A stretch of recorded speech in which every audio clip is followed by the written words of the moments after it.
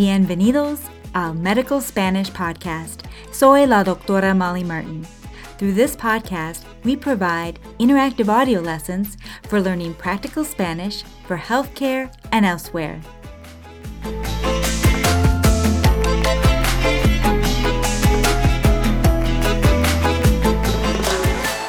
The level of this lesson is intermediate, and timestamps are provided in the show notes. Hola a todos! If you're a member at DocMolly.com, you know I have made some big updates to the site.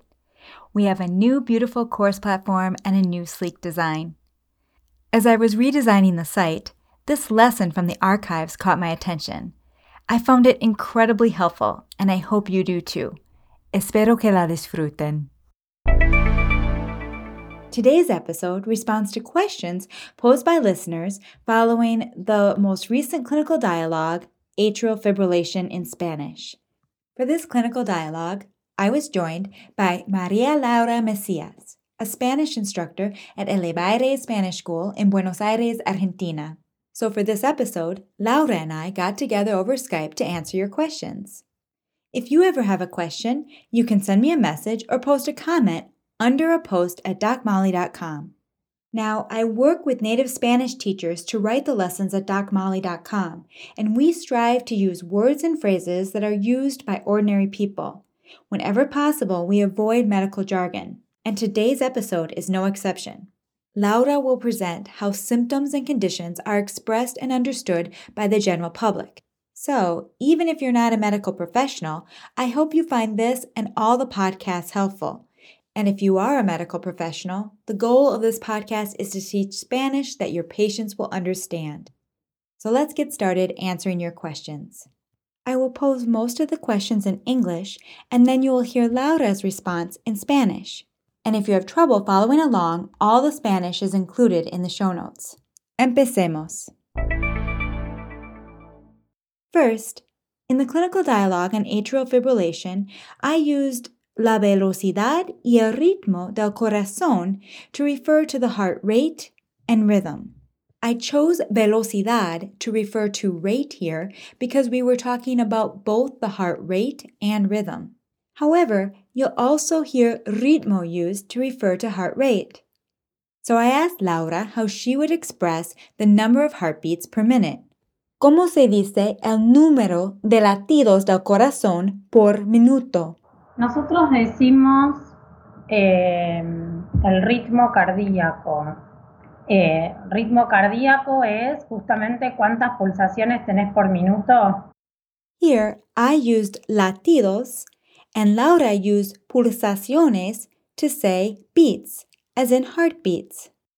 Now listen to how she uses the voz conjugation of tener, tenés, in her answer. Ritmo cardíaco es justamente cuántas pulsaciones tenés por minuto. So, after she explained that el ritmo cardíaco es cuántas pulsaciones tienes por minuto, I asked the obvious question, well then, how would you describe rhythm or el patrón de los latidos? Okay.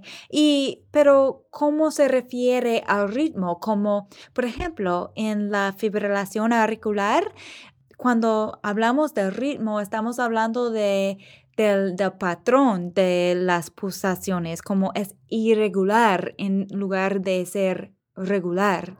Tal cual, patrón.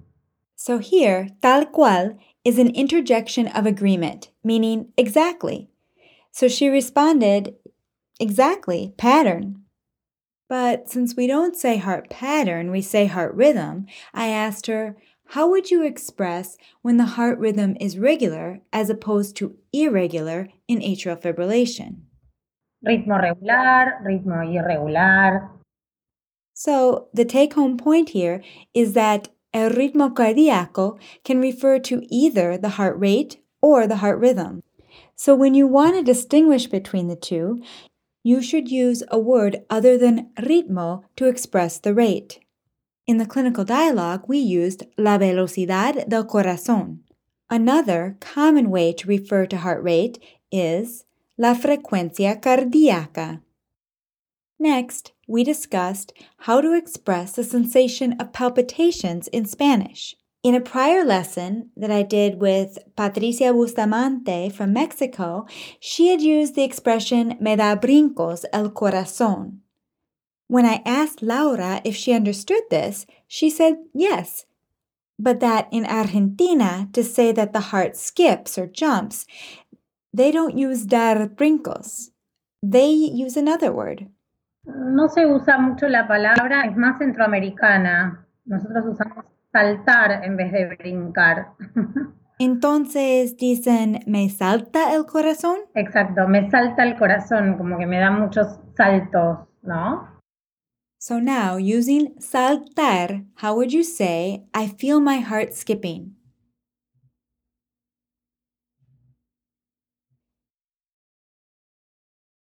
Siento que me salta el corazón. And now, using dar brincos,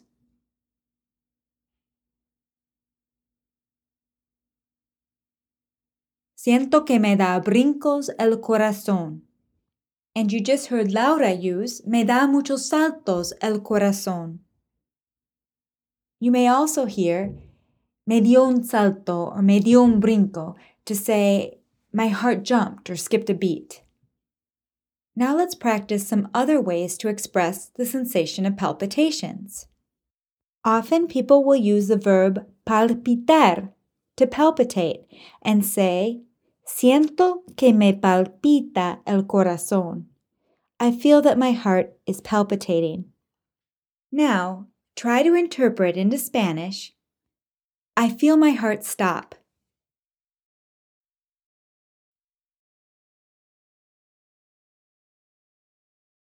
Siento que se me detiene el corazón. So here we use the reflexive verb detenerse to say to stop. You could also use pararse. Siento que se me para el corazón. And to really emphasize the sensation of the heart pounding, like it's going to jump out of one's chest, you'll hear people say, se me va a salir el corazón del pecho. And here, the accidental se is used to emphasize the lack of control over what is happening.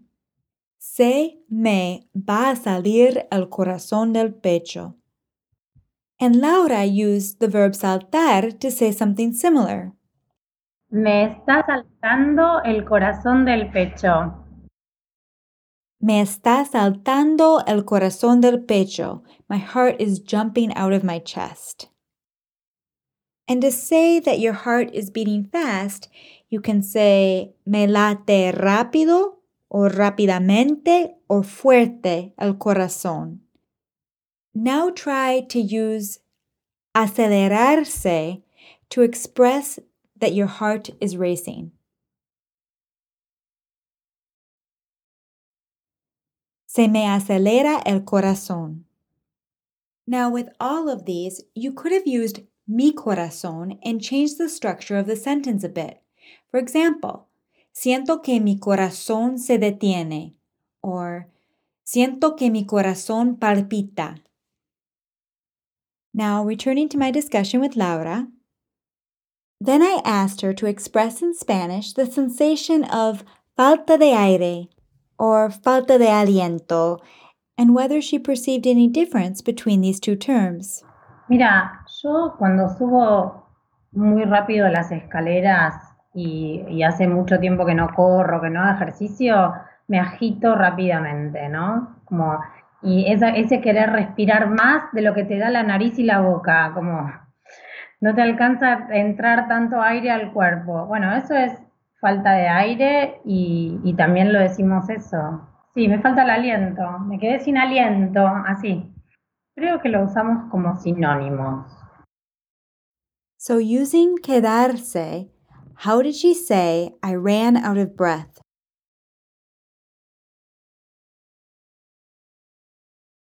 Me quedé sin aliento. Me quedé sin aliento. Quedarse sin algo is a common way to say to run out of something. And I noticed when she described the sensation of falta de aire or falta de aliento, she said, me agito rápidamente. And you may recall that Señora Rinotti used this expression, me agito, to describe how she felt in the dialogue on atrial fibrillation. And in the interview between Ángel and his abuela, Doña Tere Rivas, Doña Tere used me agito to describe how her chest felt when she went up a small incline. So I asked Laura, ¿qué exactamente significa me agito? Cuando utilizamos la expresión me agito, del verbo agitarse, queremos decir que nos está faltando el aire y nos está latiendo muy rápido el corazón. Entonces el cuerpo necesita recibir más oxígeno de lo que nosotros le podemos dar. Entonces, ¿es la sensación que uno tiene después de hacer mucho esfuerzo?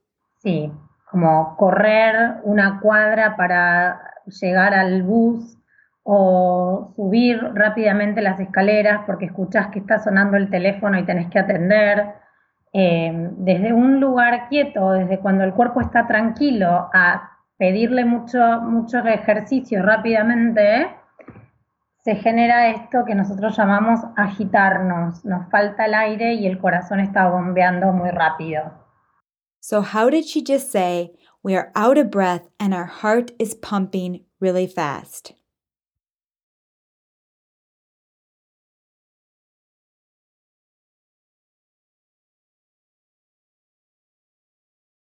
Nos falta el aire y el corazón está bombeando muy rápido. And then I asked her to describe the sensation of dizziness, mareos, in español. Cuando sentimos mareos, sentimos que el cuerpo no se sostiene por sí mismo y el mundo nos da un poco vueltas alrededor, ¿no? Eso se asocia mucho cuando tenemos tal vez baja presión o cuando hacemos un movimiento con las cervicales que el cuerpo no estaba esperando y entonces nos genera una sensación de mareo. También las personas, por supuesto, que se pasan un poco de alcohol, se marean, ¿no? Y eso tiene que ver con otras características. So I loved how she spoke of the different forms of dizziness here, both the sensation of spinning and lightheadedness. First, she expresses the sensation that the body cannot hold itself up. El cuerpo no se sostiene por sí mismo. She then expresses the sensation that the world is spinning around us. Y el mundo nos da un poco vueltas alrededor. And then she states that dizziness, the sensation of dizziness, is often associated with low blood pressure or sudden movements of the neck. Eso se asocia mucho cuando tenemos tal vez baja presión o cuando hacemos un movimiento con las cervicales que el cuerpo no estaba esperando y entonces nos genera una sensación de mareo. She concludes by mentioning the spins that people get when they drink too much alcohol, cuando se pasan de alcohol. También las personas, por supuesto, que se pasan un poco de alcohol, se marean, ¿no? Just like in English, dizziness, los mareos, or to feel dizzy, mareado, mareada, can mean either lightheadedness, the sensation one has with low blood pressure, or vertigo, the sensation of spinning. So to figure out exactly what the person is feeling, you can ask questions like, do you feel you're going to faint? ¿Siente que se va a desmayar? Do you feel your head is spinning? ¿Siente que la cabeza le da vueltas?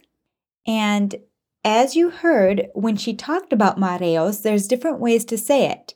You can use it as a noun and say sentir mareos. You can use it as an adjective and say estar o sentirse mareado or mareada. And finally, you can use it as a verb and say marearse. Cuando uno se pasa de alcohol, se marea. To conclude, we reviewed common terms for stroke. You may recall that in a prior clinical dialogue on stroke, we used the word derrame, and in the most recent clinical dialogue on atrial fibrillation, we used ACV.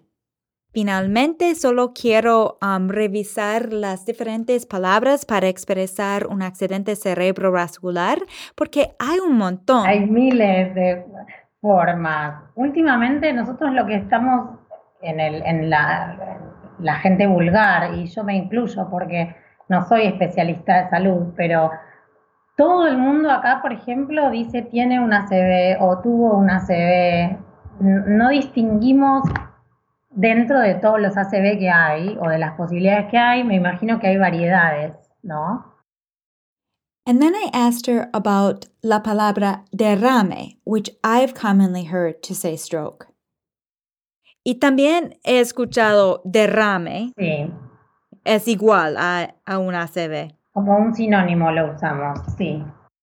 Entonces, no solamente lo usan para ACV hemorrágico. No, lo usamos en general, por eso te digo, no se usa como distinguir, no sabemos distinguir si es un coágulo, hemorragia, no te puedo decir, se usa en general esa palabra. Now here, I did get into some medical jargon when I asked about a hemorrhagic stroke versus an ischemic stroke. A hemorrhagic stroke is caused by a bleed in the brain, whereas an ischemic stroke, the more common type of stroke, is caused by a clot, or lack of blood flow to the brain. I asked about using derrame to refer to any stroke, not just a hemorrhagic stroke, because derrame literally translates as spill. So it can refer to a hemorrhagic stroke. But as Laura explained, people usually don't distinguish between hemorrhagic versus ischemic strokes, and derrame is often used just to refer to a stroke in general, without distinguishing between ischemic versus hemorrhagic. And the same goes for ACV. In English, this is the acronym CVA for cerebrovascular accident. I hope you learned something new from this lesson. I will be back soon when we kick off a new series covering Spanish for common orthopedic injuries presenting to the ER. And check out the link in your show notes to get access to free featured modules in our courses. This week, we are featuring the sore shoulder module in our physical therapy course. In this module, a physical therapist obtains a history and performs an exam on a patient who presents to the clinic with pain in her shoulder. After completing the 5 lessons in this module, you will be able to confidently obtain a history of present illness and perform a shoulder exam in Spanish. So click on that link in your show notes to sign up for a free membership at DocMolly.com. Hasta la próxima!